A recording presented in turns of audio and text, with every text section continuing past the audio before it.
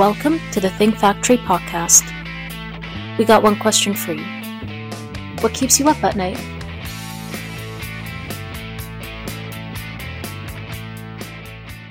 Hello, everybody, and welcome to another edition of the Think Factory podcast, powered by OGC Solutions.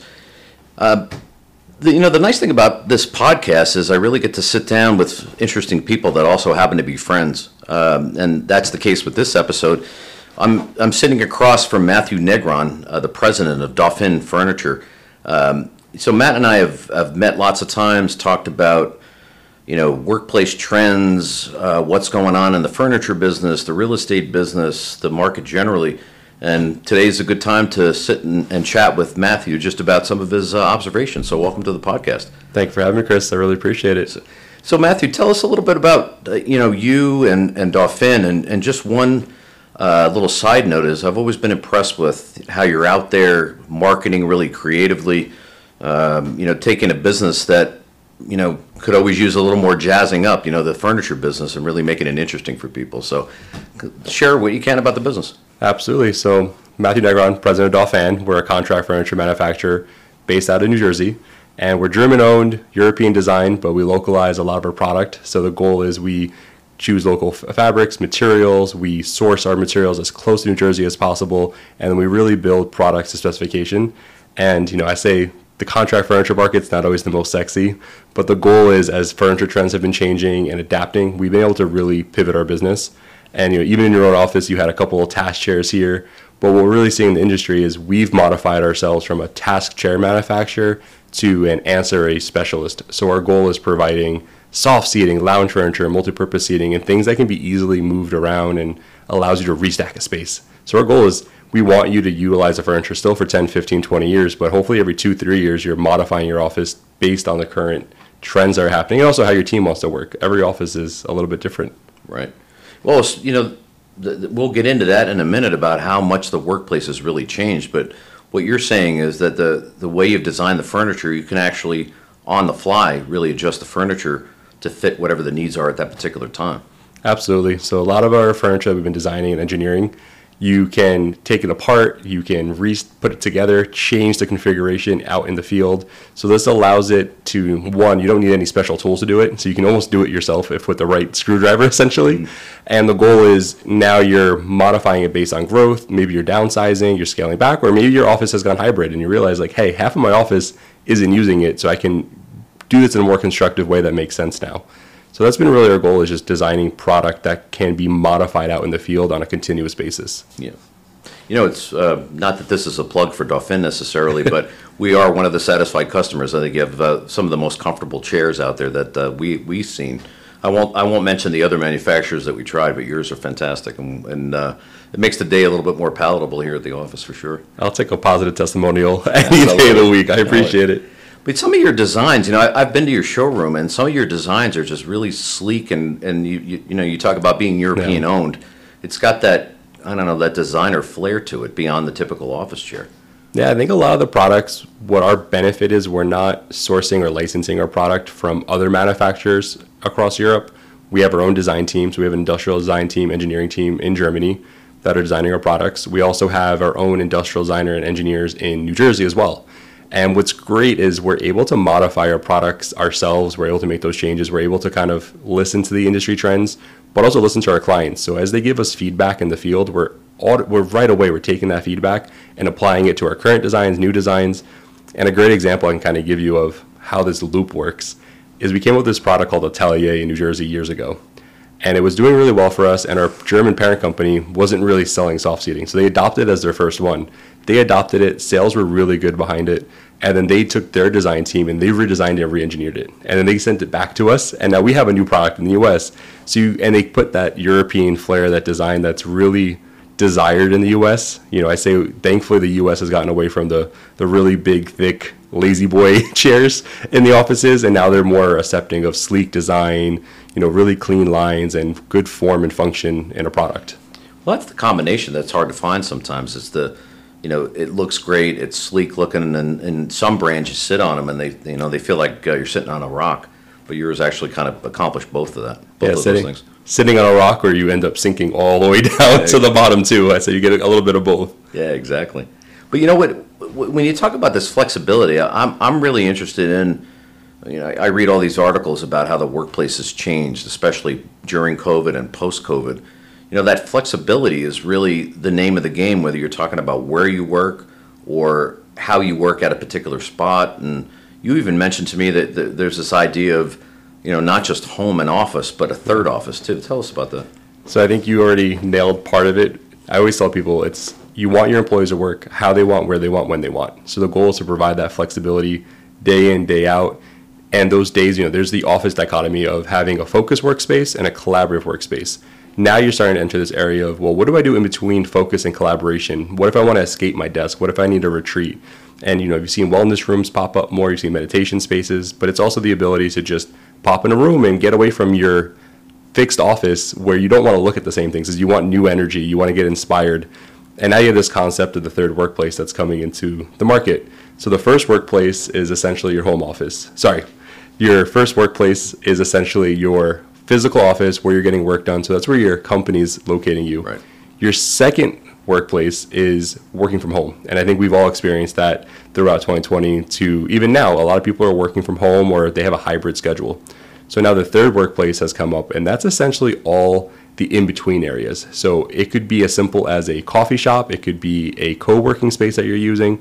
But the third workplace also exists in the physical office. And the idea behind it is, well, if I want to collaborate or I want to bump into someone or have more casual collision, how do I promote that without having a designated desk or having a designated conference room? And that's really the goal behind it, is you're creating these areas where your employees are engaging each other on a social level.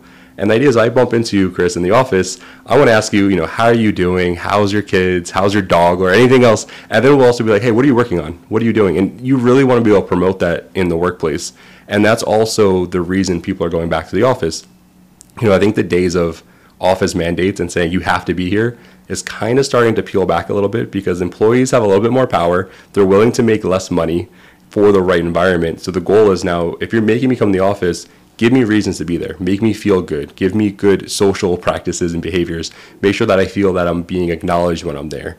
And also, is it providing me upward mobility? And I think all of that just comes from having conversations with senior management, your peers, your colleagues, and having really, really good conversations. Yeah, and it's not just about free breakfast or free lunch or snacks. To your point, it's really about creating these little meeting places or pods where people can, benefit from the interaction rather than just expecting sort of free things when they come to work, right? Yeah, I think the free beer only goes so far. And I think a lot of people are, what's my purpose? I think that's been more important for people. And you're seeing people walk away from companies if their social responsibility of the company doesn't align with their core values, and they're joining companies that aligns with their core values. I think that's the biggest change, is you're seeing this new Generation Z come in the workforce. We have millennials, and now millennials are anywhere from early 30s now into their 40s. And now you have Gen Z that's in their 20s, and I think they're a very different breed of human. And I say sometimes we're a little hard on them. And we might, I think millennials were called lazy, but now 50% of the workforce is millennials. Right. So I say lazy only goes so far. But for Gen Z, I just think they have a very different code of conduct. I also think they didn't grow up with the technology or the lack of technology millennials had. They don't know what a VHS tape is or dial-up internet. They always knew fast internet speed. They always knew flexibility, mobility. They knew how to be nomadic from 10 years old, and they had an iPad in their hands, and they could just run around. So now the goal is how is your office providing that, both culturally and also in initiatives that they're doing? Well, that what you're saying reflects what I'm seeing too, or hearing about too, is that this hustle culture, right, that people refer to, that was definitely a thing when I was coming up, and I won't even mention when I came up. But we didn't have cell phones yet, just for the record. No, but in all seriousness, though, that hustle culture of working more hours and working harder to get ahead is something that's you don't see, or that Gen Z doesn't really reflect that sentiment anymore. I think their hustle is kind of different, and the term side hustle pops up a lot, but I don't look at side hustle as like a second or third job. I always look at a side hustle as an outlet for a passion, an outlet to maybe make more income, but it's really something that you enjoy doing versus something that's forced upon you. I think, at least for me, having parents that are, a good 30 years older than me, I always say is that, they had to work potentially a second job, bring in more income, work overtime because it was requirement to sustain a certain standard of life, pay mortgage, get groceries. But I think now Gen Z is, yes, they could be struggling financially, but they're okay to struggle a little bit more if their passions have better outlets out in the market. And I think that's more what we're seeing is, and that's also is the company providing you the space to do your passions. And Google has a rule of thumb where they say 20% of your work week could be dedicated to your passion because they believe that it's going to help Google pioneer new products. So if you're provided the space, you're going to pioneer and innovate for us, but you're also expressing your passion and what you enjoy. How do they, and maybe this is a little off topic, but how does a company like Google capture the product of that passion necessarily? Because not all passions are going to be consistent with the business, right? Definitely, it's not always going to be consistent, but I think you see it through, think tanks that they do. And I think a great example is there's a product. I just listened to a podcast the other day that was talking about the light phone. And they did a think tank where they brought in designers to basically come up with the next best app. And, the whole idea with applications or apps on your phone is they want to source your data. They want you scrolling as long as you can. They want you clicking around. And as you're scrolling and clicking, they're collecting data. And that's how Google monetizes it. So they said, hey, let's have a bunch of designers come up with the next best app, and we'll give you guys all some funding for the ones that are quality. So there's two people that came up who founded the Light Phone, and they actually came up with the Light Phone that's not an app, but it's a product. And the whole point of the Light Phone is to disconnect from your mobile phone and your smartphone. So the goal is it only has phone, texting, notepads, calculator, and Google Maps. But there's no other applications on it. You can't get distracted by social media. So if you're traveling for the weekend or if you're away from work, you can grab your Light Phone. All your calls can get forwarded to it. It only has 9 contacts. So it's only your emergency contacts, essentially, or people you need to talk to. And not your boss, probably. And not your boss. Definitely not your boss. No work email as well. No Slack or Teams. Yeah. But what was great about it came out with the product. So I think what Google did was they were then able to invest in the product and help out and promote it. But it wasn't an app. And I think they do that the same in their offices is they allow you to work on these different things, but they're willing to pivot with you. And they'll change what they're doing and how they're modifying it. And they're accepting of it. Because they've realized, hey, we might be seeking X, Y, or Z, but we might get A or B. And that's okay. And I think you have to have that mentality. I think, for yourself as a business owner, you have to be willing to pivot in the marketplace and change what you're doing, not daily, but at least weekly or monthly. You have to look at your practices and what you're doing and what's happening in the marketplace. Yeah, you have to pivot. I guess, companies that don't pivot don't survive, right? But I think the average rate is, most companies survive for the max 50 years before they go out of business. It's very rare for companies to break a 50-year mark. And some of it's generational. You get a founder that founded it. They don't know how to exit. They bring the family in. But also a lot of companies stay stagnant. And you saw that with, old example, but, Kodak. They had the first rights to do digital cameras, and they really believed in it. Yeah, they blew it completely. And they were like, oh, no, we're going to stick with film. Film's where the money is. And they put that in a safe somewhere so no one would see it. Yeah. Yeah, hoping that film would last forever, right? And look where we are now, not even with cameras anymore. Well, now it's all smartphone-based. Yeah, exactly. So I think that's an example of not pivoting, and we're going to see more of that. I think you're right. But when you talk about, I find it so interesting because there's a psychological aspect to it too. That's another reason why the workplace setting that you create with the furniture that you manufacture is so important, because it how you set up the office changes the dynamic completely, right? I'm always interested to find out, and I'm not even sure we have answers to it, but how do you set it up just so that you can somehow capture that energy somehow? Besides making people more productive in what they're supposed to be doing. Because what you talked about at Google is more like this, if you go back in time, IBM or Kodak was one that had or Bell Labs, they all had these sort of think tank atmospheres where nothing was off the table, just go think and create things. But sometimes I think in our current environment, we sort of lose some of that somehow. So there's a professor from MIT, I believe his name was Alex Pentland, and he did this study for the office, and he wanted to find out how much are people collaborating? Are they really working together? Are they spending time together? And he called it's a 3 method. So it's energy, engagement, and exploration. So what he looked at was energy is having a conversation. So you and I right now are having a conversation. So that would be a form of energy. Now he looked at engagement was how much are those conversations happening throughout the office? Is it isolated to one corner? So you have one real talkative corner that's exchanging ideas, they're conversating throughout the day. But if it's only in that corner, you don't have good engagement. So your office culture is going to suffer from it. And they looked at exploration as if you are physically exploring outside the office to kind of mentally satiate yourself, you're more likely to leave that company. You're also less likely to engage with your employees. But if your employee or your colleagues and peers, you guys are sharing ideas and you feel mentally satiated, you're happier, you feel better, you feel as if you're contributing. So we looked at it as terms of energy engagement exploration. And I think that's a good way to start looking at it. You're seeing furniture companies come up with more sensors and analytics that they're building in, so you can measure how much a space is used. And I still think it's early development, but it could be something as simple as we're sitting down in soft seating right now. Could there be a sensor in there so you can see how many hours or minutes it's used? How often is it used? How often are people getting up and down? Are they sitting there too long? Because it's also important to move around. And so I think we're at a point right now where data analytics hasn't been fully fleshed out in furniture. But you're seeing companies try to capture that data now and maybe become a third-party supplier, maybe so on the specific in analytics. I know Google has their own sensors that they've innovated that they can do as well. So I think a lot of it is, can we capture it and aggregate the data?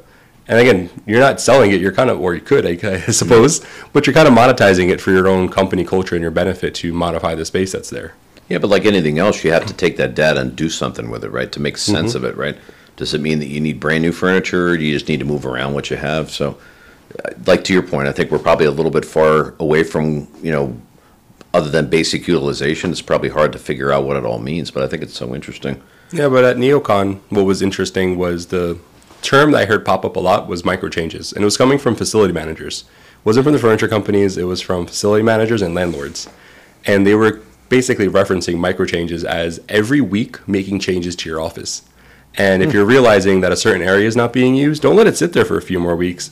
That week, at the end of, Friday end of day, change it, move it, modify the furniture, and see if that activates it somewhere else. Because maybe it's the location is wrong, or maybe the product is wrong. And that's the only way to vet it out is if you now move that product to a more populated area that has engagement, does it get utilized or not? Right. So that term was really, really popular at NeoCon, and it was one of the first times I've heard it used consistently across the board.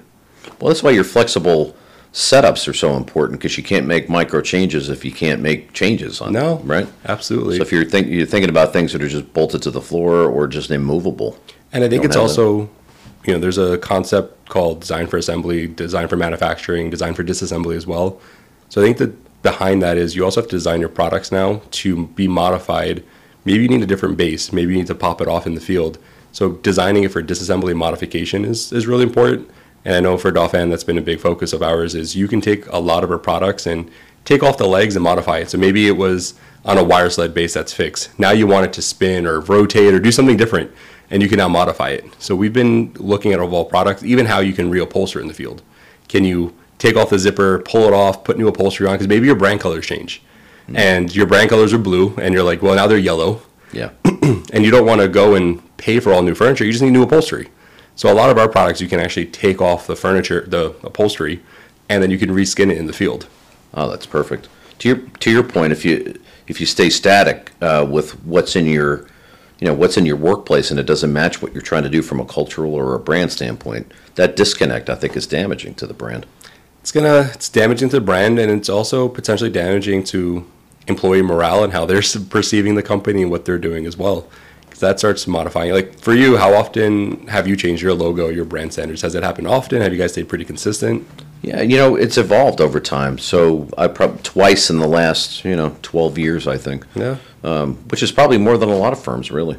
Yeah, but I even look at like the Coca-Cola colors and logos and what they do, and PepsiCo and anyone else. Like they tend to modify. It's not huge changes, but it's still minor little tweaks to the logo or maybe what they're promoting at that time or discontinuing as well. Right. Like when Coke got rid of Coke Vanilla, like they had to get rid of all the Coke Vanilla and all the branding and all the colors that were associated with it, which is subtle, but if you're building your furniture or your office around it, now also you got to take that away. Right. Yeah, or else people think they're stuck or forgotten about, I think, too. Yeah, absolutely.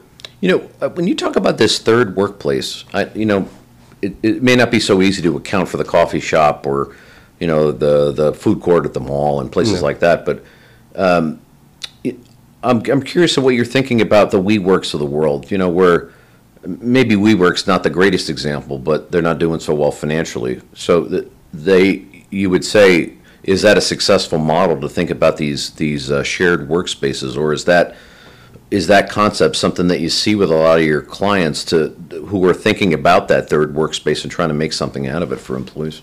So I think when WeWork first started, it was very sticky and easy to kind of utilize, because it was like, it was a place to kind of get away from the office, or if I did live somewhere remote, it provided that opportunity to still be kind of engaged and have a touchdown space to get out of my house.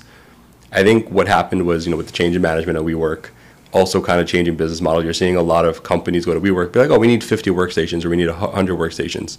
So I say to some extent, they kind of became a glorified landlord to some extent, because you can still go to another landlord and to our broker and say, hey, I'm looking for 100 desks or a different space. And what we've seen the last 3 years is more real estate's freed up. Some companies are downsizing their square footage. Some are keeping the same but restacking the space. So I think with, like for the third workplaces, you can't have a whole business model around shared co-working spaces because it's too competitive. And you're seeing, even in New Jersey right now, you're seeing these commercial buildings that are adapting their spaces to allow labs in or industrial space in, and they're installing, very expensive ventilation units to modify it for that space. So that's all kind of new, but I don't see WeWork being the future of the third workplace. I think you're going to want areas where they're building a community, a culture. You might build your own campus that incorporates a bunch of different companies. I think Bellworks in Homedale is a good example. It's not a WeWork.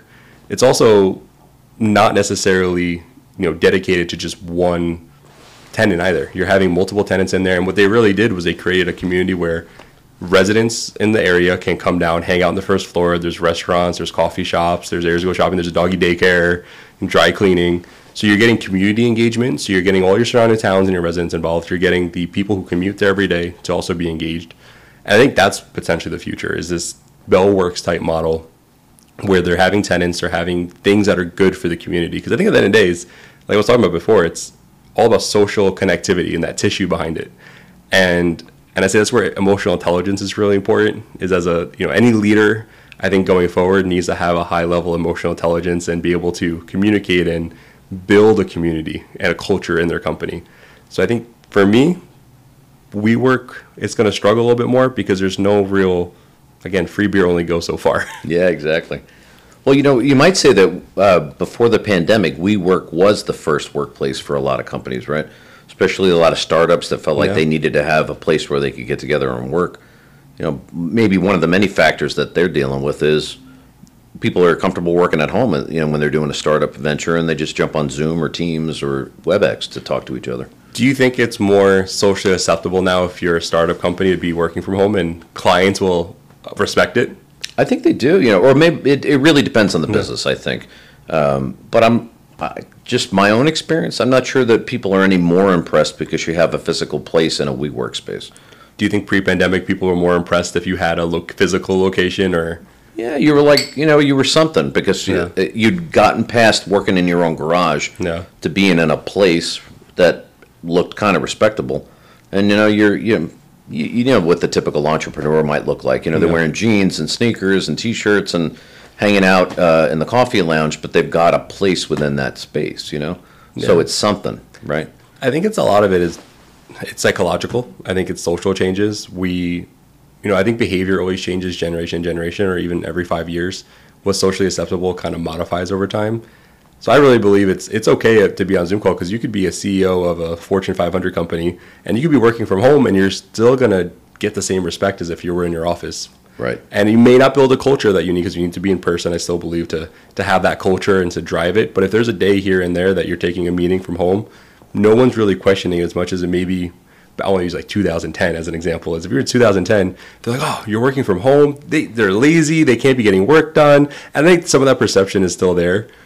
But again, I think those barriers have come down where now it's like, oh no, I'm going to start a company. We have, we work with a marketing agency that has people all over the U.S. and their mentality is they hire grade A talent. So anyone in their agency is the best of the best, cream of the crop. So they're leveraging the ability to be remote to have the best talent, and that's what they're bringing to you. And I say that's a good pitch. To me, it's compelling. It's like, hey, you're bringing me grade A talent. You're not just selling for the grade C talent that you have in your geographic area. No, I agree 100% though, because you're talking about kind of two different models in a sense. Having some face-to-face time and interaction like you and I are having today, I think is really important to get to know people. you have to work extra hard if you're going to have that remote workforce. The business proposition is there. If you can get, the best talent for what the project is in Nashville or Miami, and we're here in New Jersey, that's a great way to do it. But you got to figure out a way to build your culture, whatever that is, and it's going to be different for every company. The WeWork thing was probably part of the cultural aspect for a lot of companies, before the pandemic, for sure. And when I say WeWork, it's all these different shared workspaces. But that was where they did their thing. That's their culture, was to be in a shared office, collaborating with other people, whatever it is. So yes, it's more socially acceptable to be at home, either full-time or part-time. But as a leader, I think, it takes a lot to build that culture somehow. Yeah. Like one thing I think that's interesting, just this is my own perception of it. A number of companies wanted people to come back to the office, and they backed off when employees complained that we're working fine from home, and they forced people into a hybrid schedule, and they just say, you need to be in the office 3 days a week, you pick. Well, what if I come on a Friday and no one else is there, or a Monday and no one else is there? What's the benefit of that other than checking a box and saying I was here? So you have to be, like anything else cultural, in my opinion, you have to be more deliberate about how you do it, and say, look, you're going to be here with your team 3 days a week, if that's important to the culture, just to make sure that you're going to benefit from being in the office, or else there's no value to it. Well, I think a lot of that is intention, why are you doing it? What's the purpose behind it? Because yes, it is, you're going to be with your team, but it could also be, the example I always give is on a Zoom call or a Teams call. As you have 10, 15 people on that call, only one person's talking at a time. But if you're in person, those 10, 15 people might break out to subgroups. And what you're doing is you're problem solving faster, you're having better conversations, and now those subgroups come back together to the main group, and they're now getting a better solution, better resolution, and it's happening a lot faster. So I think the intention is, one is, what culture are you building? Intention, who are your clients, and what's your purpose of doing it for them? What's the intention of building that culture? Do you want long-lasting employees? Do you want commitment from them? Do you want them to, you don't want turnover every 18 months, because it takes 18 months to break even on an employee. So you want to make sure that you're building that culture. And I think a lot of it is, people really are just social animals, whether you're an introvert or extrovert. You still want to engage with people, just at different levels and different times. And that's why that office format and function and design has to cater to that. Agreed. To your point, it's some of those side conferences, or even if they're just informal conferences around the major meeting when you're in person, are way more valuable than the meetings sometimes. And that's really how we form relationships, because no one hires a lawyer or a designer or an accountant unless they feel comfortable with them. So getting comfortable with people is part of that culture too, right? Now you have offices all over the U.S. So are most of your team and staff meeting with people face to face, shaking hands? It all depends. It's a combination anymore. I guess that's the breath of fresh air in this whole thing, is that there's more flexibility to do things. Where clients, in many cases, will hire us before they even met us face to face. Maybe they've only seen us on a Teams call. Okay. So I think that's a good thing in terms of being able to spread your wings a little bit. But those people work remotely in their own home office, really. And there's a few of those because of some of the needs that we have. But it's our job to sort of keep them in the fold and make it almost like they're here. Now, out of curiosity, how are those clients finding you? Because now you have different locations, different people all over the U.S. How are they finding you and engaging with you from the beginning? It's a little bit about the outbound marketing, I think. Being able to talk to people in those places in a deliberate way. The idea that you're going to find your lawyer just by accident or searching on the internet or getting an ad. There's a lot of lawyers that do that. That's their practice. Personal injury, individual bankruptcy, that kind of thing, or maybe residential real estate. That's where you might find your lawyer by accident almost.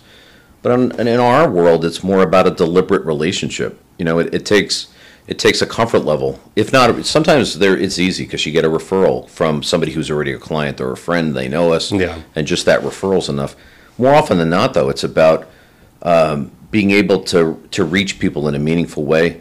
And I think the culture, by the way, is really important in that too, because the culture of how we run as a firm is important to the message and how we deliver services. So, culture is just not furniture and real estate for sure, but though that is the foundational stuff for how you go to market and how you serve people. See, that level of rapport, I call that the midnight panic, is it shouldn't happen. They should never call you at midnight, but they almost want to have a relationship with you where if things are really, really bad or they're feeling uncomfortable or something happens, that they feel as if they can call you at midnight and you'll answer the phone and you'll be there for them. Right. I think that goes a long way versus, the light engagement on social media or LinkedIn where they kind of know you, but they don't feel comfortable reaching out to you. But you're building genuine relationships that with your clients, driving change, which most likely is bleeding into the culture of your office, is you guys are building better rapport, better relationships, which is only going to elevate your service to your clients too. Yeah. So I say that's the importance of coming back to the office and working and sitting down and having the products and the requirements to make that area as productive as possible and getting maximum efficiency. And also, I say those days of sometimes working 12, 14, 16 hours are essentially gone from the Gen Z generation. Like they really want to be able to come in 8, 9, 10, 11 hours and maximize their time, be super productive, but they really want to check out the office till the next day. And I think employers should strive for that too, because they come back refreshed when they check out, they learn new things, they blow off steam, whatever it is, but they come back. So if you can really maximize that time in the office with the right, it's a combination of furniture, but it's also technology, it's acoustic materials, office space, social needs, all of that has to come full circle. Yeah, each is a bullet in the holster or a tool in the toolbox, whatever analogy you want to use. But it has to start somewhere. There has to be a hub on the wheel or a core for what you believe in. And then all those things like technology are tools that complement it or reinforce it, right? So if you don't know who you are as a business or what you're trying to be, you won't achieve anything no matter how great your office is or how good your technology is, because, you're sort of putting the cart before the horse. If you think you're going to create a culture by, doing those kinds of things, you're probably missing the boat. But to your point, all those things have to be consistent with what you're trying to achieve. So let me ask you this, on your point of culture. We've seen the last few years a lot of employees leaving companies, starting up their own companies. They're starting to grow and scale to some extent. Do you think a lot of these younger companies, maybe even more established company, been out for a few years, 5, 7, do you think they know what their culture is and their purpose, or do you think they're still trying to figure it out? I think it varies a little bit. It depends on so many things, but it probably is going to depend a lot on whatever the product or service is, and that's probably going to drive what they end up becoming. If it's two guys writing an app that turns into a company, that's one thing. The culture, I think, comes maybe second from the idea, and probably most of the time too. When you create a brand new venture, you've got this great idea, you're developing it and nurturing it and trying to get it ready for market. You're probably more focused on that than you are the company culture. It's after you, at least it's just my own 2 cents. Once you start going to market, and then you have to figure out, well, how am I going to sustain this? That's a little bit about when the cultural discussions start to come in a formal way. Hopefully the folks that are creating that business have got some kind of a way of doing business or a relationship or a rapport that is the temporary culture. I'm not sure if that's the right word for it, but that's their culture. We're just working hard, working late nights and not a lot of money, so we can do this thing or provide this service. Us on the other hand, just like your company, it's established, so you get to step back a little bit and say, well, what do I need my culture to be in order to do what I'm trying to deliver to customers or clients, right? So I always think there's this bilateral relationship between the two, because your culture should be somewhat flexible, although have some core values, right? So just like furniture needs to get moved around sometimes, your culture has to pivot a little bit, so long as you're true to your core. Like if you want to be, we want to be a certain type of firm delivering a certain type of service in a particular way. So we know what our core values are, but the way we deliver them might change a little bit, or the technology might help us do it better or faster, whatever it is. So to me, core values are important, but in the startup world, the core values tend to be, we're going to get this thing to market and it's going to be great and we're all going to make a lot of money. it's when you start to develop the company behind it after you get off the ground. I think it's when you start thinking about some of those more foundational things. Yeah, I think even for Dauphin, as we've been finding our footing the past few years with the changes and technology, furniture has changed. Anytime we even do a policy, sorry, we try to make it equitable for all. So our goal is from production all the way through the office, the sales team, that everyone is able to contribute and participate. So the goal is behind it, for this summer, we tried it last summer and it worked well, and we brought it back again this summer, called Summer Fridays. So what we did was we just did 4 10-hour work days, so everybody had all Friday, Saturday, Sunday. If we ever had to do overtime, it was on Friday, so we still had a full weekend. But our agreement was we would only do it if production could do it, because they're physically in person every single day. They're the ones building products. They're the one dealing with the summer heat potentially. Like, all of those factors really hinder on them. Like, they're the ones that are potentially could suffer if they don't have the buy-in and they don't agree to it. So we talked with them, we polled them, and we had about 99% of people who were like, hey, I want to do this. We like the idea of Summer Fridays. And then this year, when we were thinking about doing it again, we didn't even bring it up, and production was the first one to bring it up to us. And they're like, hey, we really like Summer Friday. Can we do it again? So we've done it this whole summer, but it was equitable from production to our office to our sales team, so everybody could participate and you feel like everyone's included. And then we also included community impact days. So 2 days a year you can volunteer for an organization that you believe in. It's in your community. It's something that you want to give time to. And you can take off a full day on a weekday, and you get paid for that day. And now you're contributing and giving back. But we did that again for production, office, sales team. Everyone can do it. So that's been a lot of our goals, is just how do you make it, again, equitable for everybody. Mm-hmm. So you're not putting different peoples in silos. Well, that divide really became evident during COVID, too, where jobs that you can't work from home for were in the office or in the factory or in the warehouse. So just if you extrapolate it a little bit, I really think that's part of a lot of the rise in organized labor that we've seen in some places, Amazon, Starbucks, etc. Well, UPS just got that $170,000 contract on average. So. Another one too, right? Yeah, there's a lot going on there, with a really aggressive new president, but I think that the tone was set for that, though. There was a nice foundational tone for him to really lead UPS's employees into a better situation, better contract. But it's that general unrest, I think, at those levels where those folks couldn't work from home, so they felt disenfranchised, where they felt like they were going to be the ones that all got sick. That didn't really happen, of course, but I think that's important to sometimes to think about it from the lowest levels up rather than down from the highest levels. Well, I'd say even as we meet with some of our clients, you sometimes hear senior management, they're like, oh, well, when this person's working from home, we don't really think that they're working, or we don't have faith that they're working. So I think a lot of that is, again, it's not just from those that physically have to be there, but even the ones that don't have to be there, that have hybrid employees.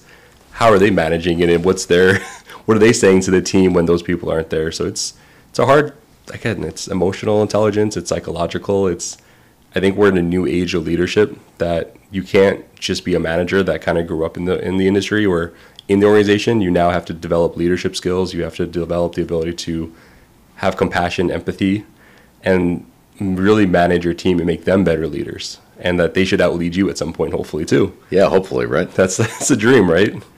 So you're really, because of what you do at Dauphin, you're really boots on the ground in lots of different types of workspaces and workplaces. What would you say we should expect to see in, say, the next 18 months in terms of the office environment? So over the next 18 months, what I think you're going to see is people have figured out, I think, what their core values are in culture, kind of like we've been talking about. And I think now they're kind of going to this implementation stage, because we've seen this year in 2023, people are a little hesitant to spend money because they're fearing recession, or we're in a recession, and they're kind of waiting for 2024 to come. And I do think there'll be an increase in spending. I think more people will be flipping their offices. You're seeing more type of mandates even from Zoom, or people coming back to the office. So I think you're going to see a lot of restacking happening. I think it's going to happen very, very quickly. There's also a big focus on materiality and localization. So, you're seeing the biggest A&D firms in the world, they're being very selective of the materials they're using, of how they could be hazardous to the people or how they feel. Because, if anything's off-gassing, it can give you headaches, you don't feel great. But at the same time, we're seeing a lot of designers saying we want quality furniture that's coming locally or in the US or maybe Canada, Mexico, and nearshoring, but they don't want to have things coming from far, far away. They want that ability to have that, again, that relationship. They feel, and then a lot of them were scoring because during 2020, lead times went from 6 to 8 weeks to 20 plus weeks. And I think now they're like, well, we don't want to get in that situation again, so we're going to work with local people. We want that relationship. I want to know who my salesperson is. I want to know I want to be able to pick up a phone and talk to them and ask them questions. So you have to be smarter. You have to be able to pivot. You have to have more of a knowledge base. So I think over the next 18 months, you're going to see manufacturers that have that rapport and those relationships kind of bubble to the surface for success. You're going to see offices continue to be freestack, change, modified, but they're going to become very flexible. I also think you're going to see less construction internally. You're going to see general buildings going up, but I think you're going to see more floor to ceiling glass panel systems. We have this room in room system that goes up in 10 hours. And that's something that's been a huge increase for us because you can put it up in a day, take it down in a day. And you can always move it wherever you want. And it includes your ventilation, your lighting. So you're seeing more products like that pop up too, and they have all different sizes. So I think all of that's going to be very, very important going forward. And I say it's sustainable construction. That's how I look at it. It's sustainable construction that's healthy for the people. It's healthy for the environment as well. And it's coming from not someone down the street, but someone nearby. Well, that the open office concept, it's been written about by many folks who say it didn't work. It was bad for collaboration and all those things, and especially during COVID, people were afraid of it. So now you watch the pendulum come back where we want to get together, but we need some separateness too. But we need to do it. It's almost like you're taking a hybrid approach to that, where you've got. It's not. They aren't sheetrock walls. They're glass walls. No. You've got the flexibility, but you've also got the privacy that you need too. Right. Yeah, I think a lot of it is you don't want to be confined to your office all day. So I think in the past, people come in their office, they'll sit there for 8 hours, and then they go home. So I think the goal is maybe you still have an office, but it's probably smaller than it was before. You might have a conference room, but maybe you have more smaller conference rooms versus one big one. So now that's encouraging people to go sit together. And I think the goal too is, if you do have that smaller conference room, you still need the technology incorporated where you have a TV, you can still do team or Zooms, incorporate those hybrid employees or those remote employees, but they still have that sense of connectivity where, and I say it's always different. If you have 10 people on Zoom versus maybe 6 are in a conference room and the other 4 are remote, you all of a sudden see 6 people together, and I kind of say it's like FOMO, fear of missing out. Like, they're like, oh, I should have been in the office today. I could have been with everybody in the conference room and joking and having a quick chat. So I say, you miss out. Yeah. You totally miss out. Maybe that's the secret. We have to create fear of missing out for there you go for people to come back to the office. Send that back to the design team. There you go. Hey, I'd love to. This is a great discussion, by the way, Matthew. And I just one thing I've asked a lot of folks that have sat for these podcast episodes is what keeps you up at night. What out there makes you a little bit nervous, and but what do you think the positive side is that might make you sleep a little bit better?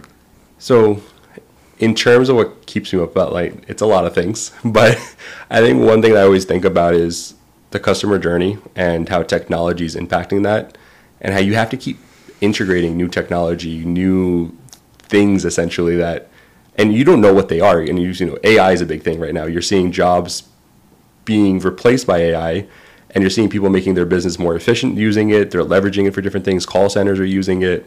So now the question is how do you eliminate barriers in your customer journey so you have less walls put up? You're making it from, I say contract furniture is notorious for having the worst touch points because you have architecture and design firms, so you have interior designers, you have furniture dealers, you have the manufacturers, you have brokers, you have so many people involved, and it becomes very cumbersome. But so my thing I always think about is just how do we make the best customer journey? I always think about, when the BlackBerry came out, the whole idea behind it was 3 clicks to get to what you needed. That was the original concept. So I think that's still true, is you want the least amount of clicks or the least amount of interactions to get to what you want.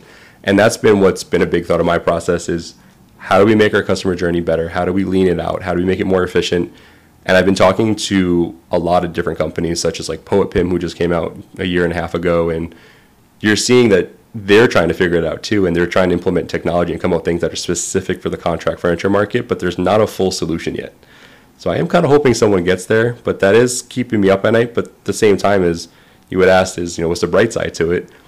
Is companies like Poet Pim that are coming out, and these other companies, Avanto, who are really investing time, money, resources in building a new software that caters to our industry.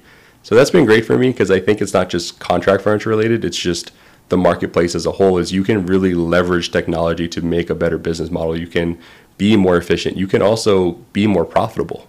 So I think there's all those things that kind of come full circle. It's like, hey, our business is better because we have the right technology that we need. And we're not hiring people just to do busy work. We're hiring people that make a meaningful impact to our company, which is also going to make them come back to the office and be dedicated to your office because they're like, hey, I'm actually here to do something. And I really mean it when I'm there versus I'm just doing admin work all day. And I think that's where AI can start replacing it. It's get rid of the admin work, get rid of like the busy work. Let me be the the thought leader and the thinker in the company and pioneer these solutions for us. So that's where I feel better. Well, just to end on a note about culture again, if you can use the technology to lift up your employees to do more interesting work and reduce costs at the same time, but again, elevate your employees so that they're more excited about working for you, then the technology is the solution for sure. But it's when I think people make the mistake, they think they're just going to install software because it's interesting or it looks like it's great, but it doesn't really fit your business. That's where the mistakes happen for sure. They do it because it's trending. Exactly. Well, Matthew, this is a great conversation, and I really enjoyed sitting down with you. Just for anyone who may join the podcast after the start, this is Matthew Negron from Dauphin Furniture, and we had a great discussion today about everything from the market to furniture to workplaces. So hope you enjoyed the podcast. And again, this is the Think Factory podcast, hosted by and powered by OGC Solutions. See you next time.